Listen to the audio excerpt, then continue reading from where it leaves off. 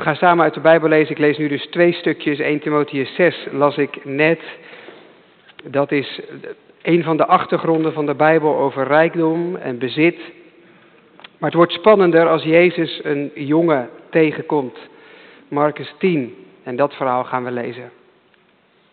Marcus 10 vanaf vers 17. Waar een jongen bij Jezus komt met een oprechte vraag, want dat is het.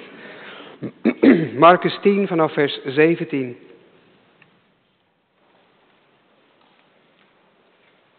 En daar klinkt het woord van God als volgt. Toen Jezus naar buiten ging om op weg te gaan, snelde er iemand naar hem toe. Viel voor hem op de knieën en vroeg hem: Goede meester, wat moet ik doen om het eeuwig leven te beërven? Jezus zei tegen hem: Waarom noem je mij goed? Niemand is goed, behalve één, namelijk God. Je kent de geboden.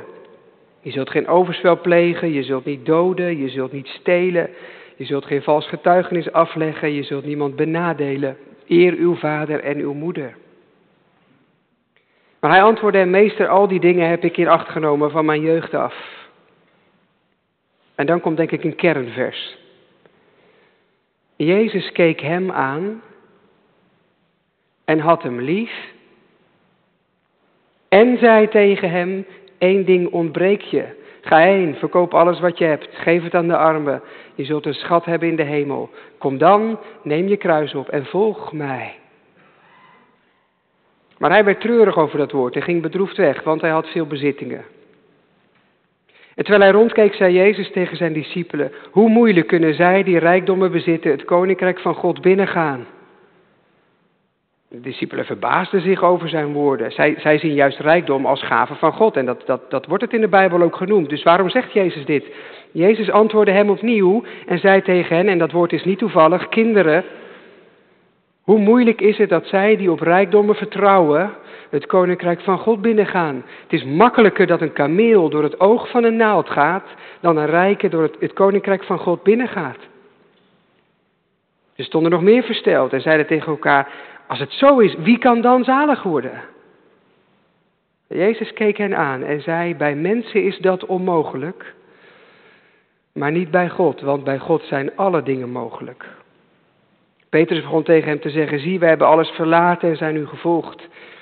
Jezus antwoordde: Voorwaar, ik zeg je, er is niemand die huis of broers of zusters of vader of moeder of vrouw of kinderen of akkers heeft verlaten om mij en het evangelie, of hij ontvangt 100voudig. Nu, in deze tijd, huizen en broeders en zusters en moeders en kinderen en akkers, met vervolgingen, en in de wereld die komt, het eeuwige leven. Maar veel eerste zullen de laatste zijn en veel laatste de eerste. We bladeren door naar Lucas 16. Lucas 16, een paar versen waar Jezus echt iets heel bizars zegt. Ik ga niet dat hele verhaal lezen, ik lees vanaf vers 9. Het gaat over een rentmeester, iemand die over het geld gaat, die nogal dubieus omgaat met het geld van zijn baas. En dan zegt Jezus opvallend, vers 9... Ik zeg jullie, maak jezelf vrienden met behulp van de onrechtvaardige mammon. Dat is de geldgod. Opdat zij jullie, als jullie gebrek hebben, zullen ontvangen in eeuwige tenten. Wie trouw is in het minste, is ook in het grote trouw.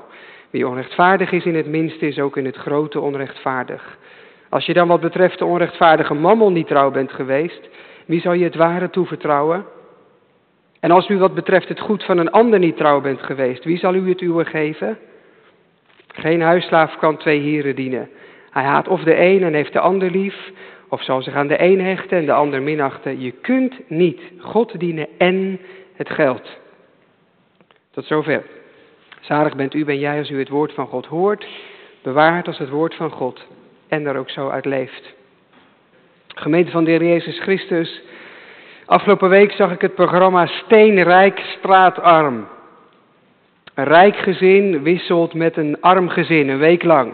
Ze ruilen van huis, van agenda en van budget. Wat doet het met je als je normaal niks kan en ineens kan alles? Of normaal hoef je nooit ergens over na te denken in de winkel en ineens is je weekgeld op. Het arme gezin merkte hoe heerlijk kan het leven zijn. Als je genoeg hebt, ze verwonderden zich over het ene na het andere. Het rijke gezin beseft, wat hebben wij normaal gesproken eigenlijk veel. En ook, het lijkt vaak zo simpel, als je wil kun je werken, dus je hoeft niet arm te zijn. Maar er kan zoveel gebeuren. Je kiest je achtergrond, je eigen kansen niet. Je zag trots wegsmelten en er dankbaarheid voor terugkomen. En dat is iets van het koninkrijk van God, denk ik. Trots inruilen en er dankbaarheid voor terugkrijgen. Want is dat vaak niet de ellende van veel hebben? Dat het je net iets te trots maakt. Iemand appte me, hoe lang vind je eigenlijk dat je iets gekregen hebt? Al heel gauw voelt het als een recht. Als iets van jou.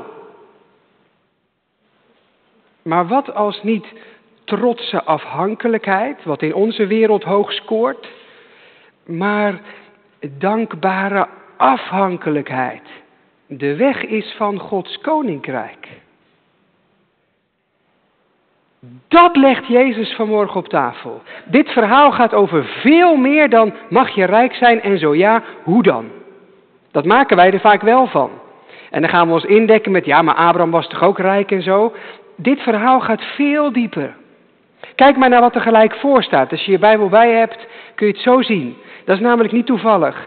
Net hiervoor, gelijk het verhaal hiervoor, zegent Jezus de kinderen. Discipelen willen hen tegenhouden, want ja, kinderen heb je eraan, die zijn onbelangrijk en onhandig. Maar Jezus zegt, het koninkrijk is voor hen. En als jij niet als hen kunt zijn, kom je het koninkrijk van God niet binnen. En dat is bizar, wat een kind heeft zorg nodig. Kan zichzelf niet redden. Is volkomen afhankelijk van anderen. Ja, zegt Jezus. En alleen langs die weg ontvang je Gods koninkrijk.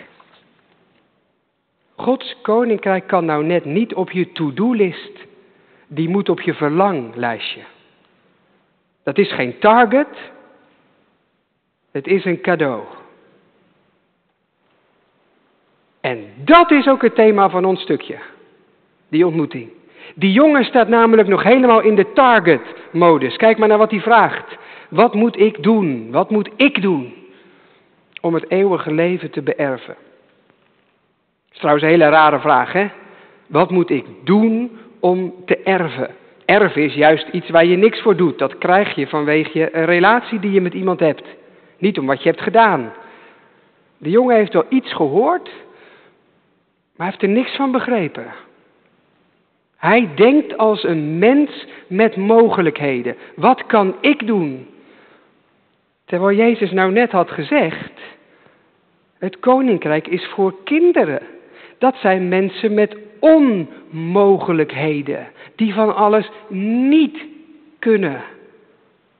En het hele gesprek gaat over wat dat betekent. Dit verhaal is geen regel over rijkdom. Dit gaat over hoe Gods koninkrijk werkt. Als Gods koninkrijk voor kinderen is, wat is dan voor jou zegen? En wat is dat niet? En ja, dan werkt het een beetje anders dan in onze grote mensenwereld. Dat merkt die man dus ook wel. Hij is een trouw dienaar. Hij heeft veel, maar hij heeft ook veel gedaan voor God. En toch knaagt het. Waarom zou hij anders naar Jezus komen? Dit is niet een farizeeër die Jezus even flink wil testen. Dit is geen theologisch debat. Het is een existentiële vraag. Heeft hij, doet hij genoeg voor eeuwig leven? Trouwens tekenend, hè? In wat je hebt en in wat je doet zit zo zelden zekerheid. Kan altijd beter, je kunt altijd meer goede werken doen. Je kunt altijd meer bezit verzamelen. Zo komt hij bij Jezus. En Jezus? Voordat hij hem echt antwoordt, doet hij eerst iets anders. Hij kijkt hem aan. Hij ziet hem staan. Met zijn oprechtheid. Met zijn verlangen. Hoe hij voor God wil leven. Maar Jezus ziet ook iets in zijn leven dat hem daarin blokkeert. Jezus kijkt dwars door hem heen. Marcus heeft nog helemaal niet verteld dat deze man rijk is. Dat vertelt hij pas hierna, vers 22. En toch weet Jezus het al lang. Hangt geen bordje boven die man met, ik heb zoveel geld op de bank. Nee, Jezus ziet het. Hij weet het. Joh, je hebt zoveel, hè. Maar je mist één ding, hè. Ik zie het aan je. Overgave, vertrouwen, afhankelijkheid. De zekerheid dat je veilig bent. Dat ik genoeg voor je ben. Natuurlijk, alles verkopen is alles loslaten. Dat is je leven op het spel zetten. Dat is eng. Maar durf jij te geloven dat je zonder dat, maar met mij, gelukkiger bent dan andersom? Laat los, broeder, want juist zo zul je ontvangen. Verkoop, geef en krijg, zegt Jezus. Krijg een schat. Je zult delen in mijn nabijheid. Je zult groeien in mijn koninkrijk. En je toekomst is zeker, want je hebt een schat in de hemel. Je zult krijgen wat je anders nooit had. Het is opvallend, hè? Die man moet alles verkopen. En toch houdt hij een schat over. Dit gaat niet over wat je hebt, maar waar je hebt. Dit verhaal gaat niet over hoeveel je op de bank hebt, maar bij welke bank je bankiert. Jezus wil dat wij hemels bankieren. En een schat in de hemel krijg je niet door te verdienen, maar door te geven. Jezelf, wat je hebt, wat je kunt. Dat is de weg van nederigheid, van loslaten, van op het spel durven zetten. Verkoop wat je hebt en geef het aan de armen. Daarmee schrijft Jezus geen nieuwe wet die voor al zijn volgelingen geldt. Jezus denkt aan een investering. Wij voelen weggeven als verlies. Je had iets, je geeft het weg en nu heb je het niet meer. Jezus ziet het als een investering. Hoe werkt een investering? Je geeft iets weg, je verliest iets, maar wel zodat je een hoger rendement behaalt. Je krijgt er uiteindelijk meer voor terug. Dat bedoelt Jezus hier. Je laat iets aards los om er iets hemels voor terug te krijgen. Dat is investeren. Dat is geen verlies lijden, dat is investeren. Denk maar aan die aap van voor de preek. Het loslaten van die banaan, ja, dat is verlies. Maar hij krijgt er zijn vrijheid voor terug. En het vasthouden van die banaan, dat voorkomt verlies, maar het kost hem ook heel veel. Zijn vrijheid. De vraag bij het gedeelte van vanmorgen is dus niet, ja, hoeveel mag ik nou houden? Hoeveel moet ik nou weggeven? Wanneer is het goed voor God? De vraag is, maar even heel plat zeggen, wat is jouw banaan? Wat staat jouw vrijheid in de weg, omdat je het krampachtig vasthoudt? Wat zou jij misschien meer moeten loslaten, zodat je ook meer kunt ontvangen van God en zijn koninkrijk? En dat kan dus voor iedereen van ons verschillend liggen. Jezus zegt niet vanmorgen tegen ons allemaal hetzelfde. Tegen deze man zegt hij, verkoop alles wat je hebt. En het zou best kunnen dat hij dat vanmorgen tegen meer mensen zegt. Maar tegen anderen vanmorgen zou hij bijvoorbeeld kunnen zeggen, durf die relatie eens los te laten. Maak je werk eens wat minder belangrijk. Wees eens niet zo geobsedeerd met een strak lichaam. Stop eens met het claimen van je kinderen alsof zij jou gelukkig moeten maken. Denk eens niet zo krampachtig dat gezondheid jouw enige geluk is. Hang je eigen gelijk eens aan de kapstok. Gemeente, als Jezus vanmorgen ons aankijkt. En hij kijkt je recht in je ogen en hij weet waar het bij jou op vastzit. Wat zegt hij dan tegen jou? Dat is de vraag. En die kan ik niet voor jou beantwoorden. En wij voor elkaar ook niet. Dat heeft niks te maken met hoeveel euro je op de bank hebt. Dat gaat veel en veel dieper. Waar zit het punt bij jou?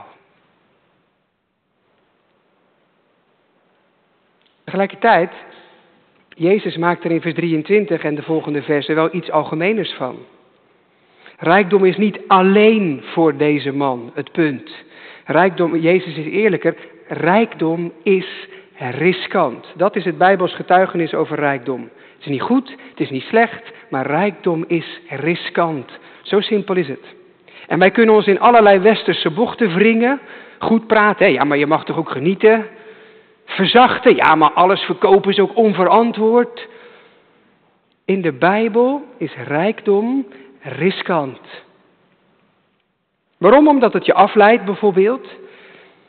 Jezus zegt een paar hoofdstukken eerder in Marcus 4, de zorgen van deze wereld en de verlangens van rijkdom kunnen ervoor zorgen dat het woord niet groeit en je geen vrucht draagt. Rijk willen worden, rijk blijven, vraagt gewoon veel aandacht. En dan heb je geen aandacht voor andere dingen. Je verlangens overheersen. Dat lazen we ook in 1 Timotheüs 6. Je hebt God ook niet nodig, want je redt jezelf. En bezit laat je vaak denken dat het onmisbaar is voor jouw geluk.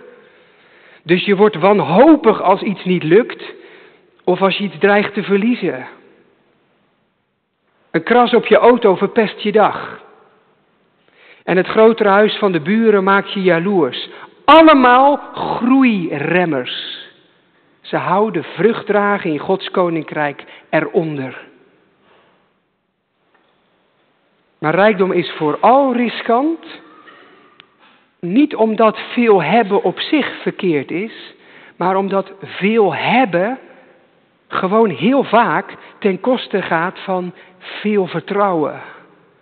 En juist vertrouwen is de weg van Gods koninkrijk. Dat is het punt.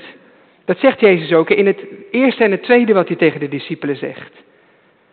Hebben en vertrouwen ligt gewoon heel dicht bij elkaar. Maar Jezus weet, vraag van dingen van wat je hebt, geluk, blijdschap, vrede. En je wordt per definitie teleurgesteld. Ook dat lazen we in 1 Timotheüs 6. Laat de rijken hun hoop niet vestigen op de onzekerheid van rijkdom. Dat is gek, hè? Wij denken bij rijkdom juist aan zekerheid.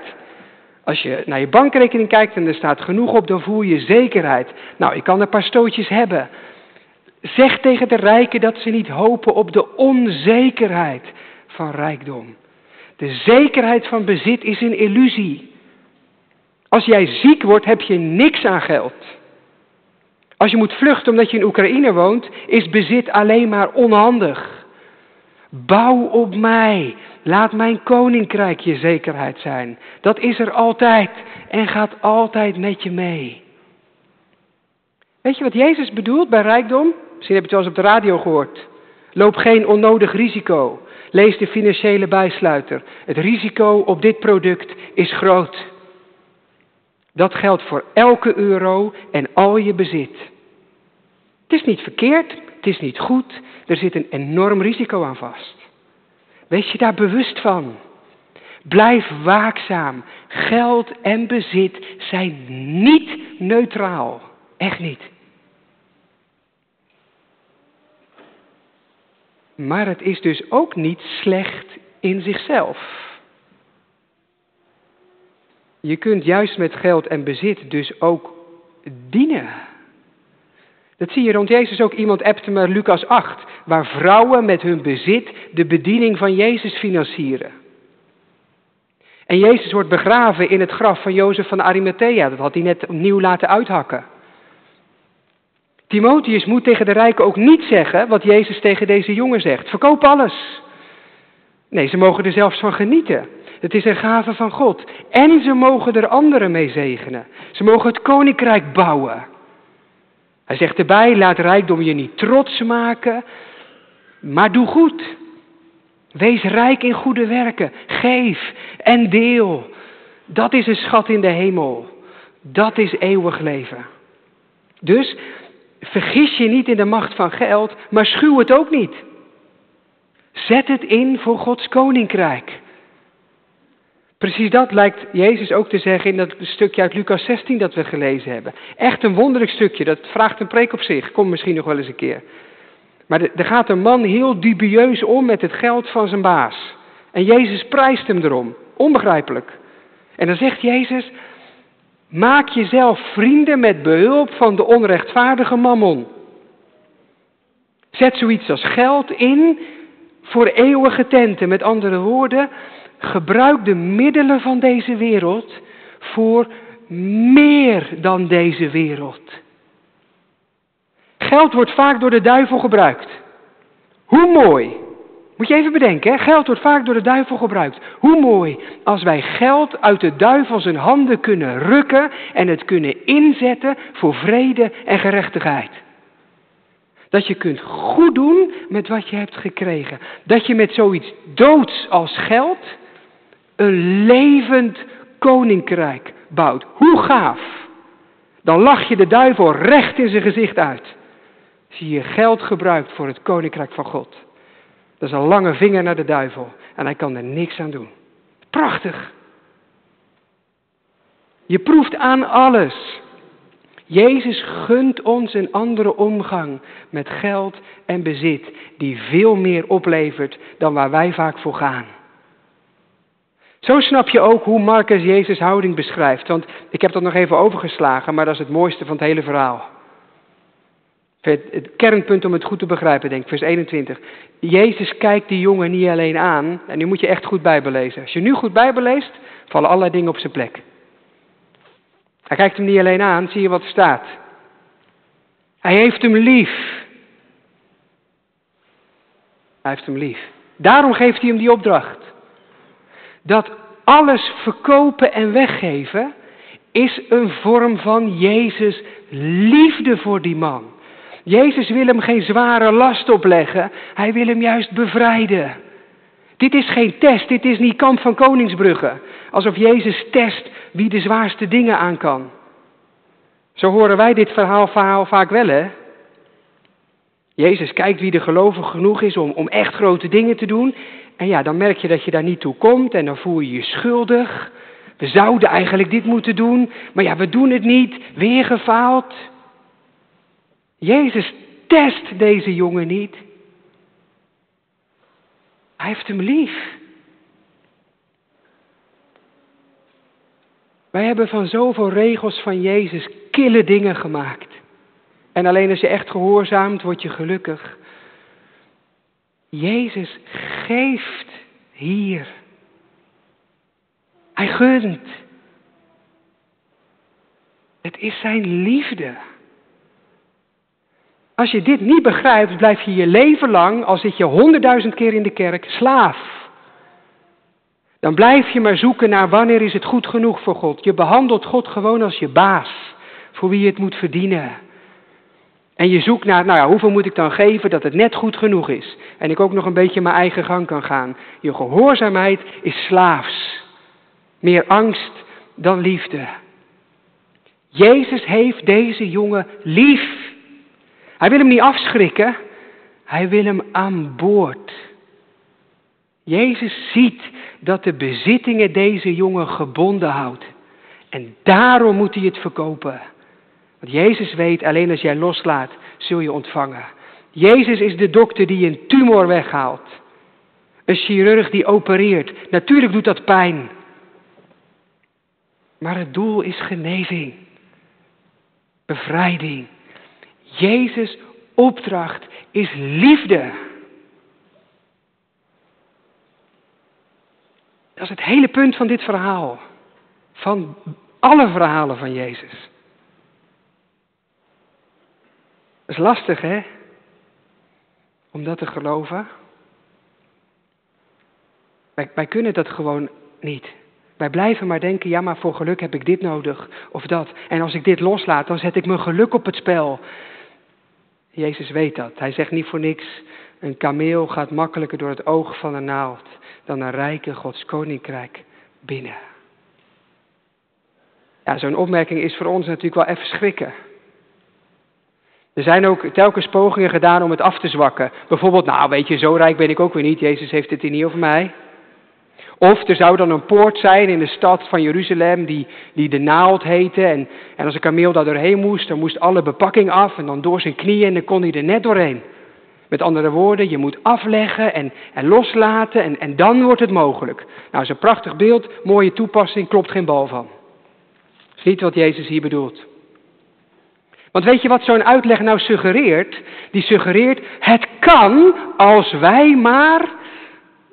Maar Jezus' hele punt is nou juist, het kan niet. Het is onmogelijk. Een kameel is het allergrootste dier wat ze toen kenden. En een naald is de allerkleinste opening die er was. Het kan niet.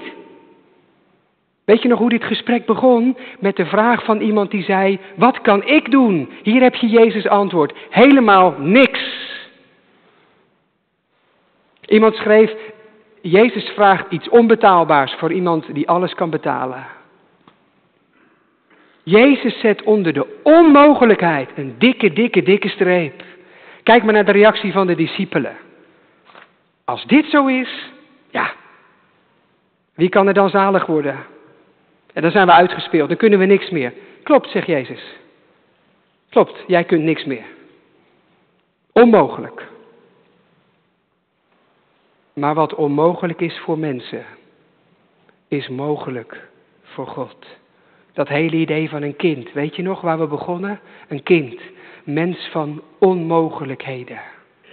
Recht tegenover de rijke, de mogelijkheden mens. Het punt van dit verhaal is dus niet verkoop genoeg, geef genoeg. En dan kun je naar God gaan en zeggen, nou kijk eens wat ik heb gedaan. Is het nu goed genoeg? Maken wij er heel graag van, hè? Vertel ons wat wij moeten doen. Je komt als rijke het koninkrijk van God gewoon niet binnen. Je houdt te graag, te veel vast. Het lukt je gewoon niet om zo radicaal voor God te leven als zou kunnen. Er hoeft in deze wereld niemand arm te zijn. En toch zijn ze het, omdat wij niet meer willen delen dan we doen. We houden dat al eeuwen in stand. We hebben gewoon geen zin om te leven zoals God het wil. Gods koninkrijk en onze realiteit, dat matcht niet en dat gaat het voorlopig ook niet doen. Wat moet ik doen voor eeuwig leven? Wat kan ik? Niks. Onmogelijk. Jezus wil dat jij beseft, misschien ben jij in deze wereld bevoorrecht met alles wat je hebt. Je redt jezelf, je hebt alles in eigen handen. In mijn koninkrijk werkt het andersom. Daar is armoede, rijkdom. En zijn de laatste eerst. God draait alles om en dus heb jij een probleem. Bevoorrecht in deze wereld betekent benadeeld in Gods wereld en andersom.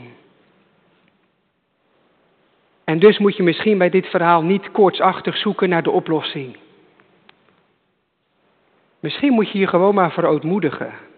Wij zijn allemaal rijk in dit deel van de wereld. Misschien moeten wij doen waar wij in Aalburg zo'n gruwelijke hekel aan hebben. Waarom de diaconie amper kan weggeven, omdat niemand zijn hand durft op te houden. En zich altijd zelf wel kan redden. Misschien moeten wij doen waar wij een hekel aan hebben. Je hand ophouden. Je klein maken. Knielen. Bidden. Omdat een wonder van God de enige weg is naar binnen. Misschien is dit niet een kwestie van jezelf bevrijden, maar jezelf in Gods handen durven geven. En hem zeggen, doe maar wat nodig is. Kneed mij, Heere God, ook als het soms wel eens pijn doet. Net zoals we 2 weken terug zeiden met ons ongeloof en onze gebedsloosheid. Knap het niet eerst op om dan naar God te gaan, maar ga ermee naar God. Onze zaligheid, Gods koninkrijk, redding, eeuwig leven. Het is niet in onze handen. De lat ligt te hoog, de eisen zijn te groot. Als rijke kun je in deze wereld alles bereiken. Maar dit niet. Dit ligt buiten jouw macht. Je hebt hier niks aan invloed. aan geld, aan status, aan bezit. Dat zit je eerder in de weg. Je hand ophouden is het enige wat je kunt. En Gods wonder ontvangen. Dat breekt open. Een wonder. Anders niet. En dat is precies ook onze hoop. Want in wonderen is onze God toevallig specialist. De God van wonderen is liefdevol en genadig. Iemand appte me over dat schuldgevoel en de spanning die dit verhaal oproept. En ze schreef erachteraan, maar wanneer ik me richt op zijn liefde, want er staat dat hij die jongen bemint. En de wetenschap dat hij die jongen kent, hij weet wat hem in de weg staat en wat hij nodig heeft, dan bemoedigt het me. Dan weet ik, hij is erbij. Hij weet ervan, van mijn tekortkomingen, mijn zwakheden en mijn kwetsbaarheid. Dat is het. Dat is het en dat is toch heerlijk. Juist wij rijken, we kunnen en bereiken zoveel. Carrières, auto's, kleding, onze huizen vol VT-wonenplaatjes. Ons gemak, ons comfort, de kansen voor onze kinderen. We zijn tot zoveel in staat, maar het geeft ons ook zoveel zorgen. En zij die het toevallig niet hebben, ja, die hebben een beetje pech. Het diepst van het leven werkt anders. Dat krijg je van een God die zich ontfermt. Alles wat dit verhaal in je losmaakt, ga ermee naar hem. Kijk Jezus in zijn ogen. En ontmoet geen afkeuring en oordeel, maar liefde.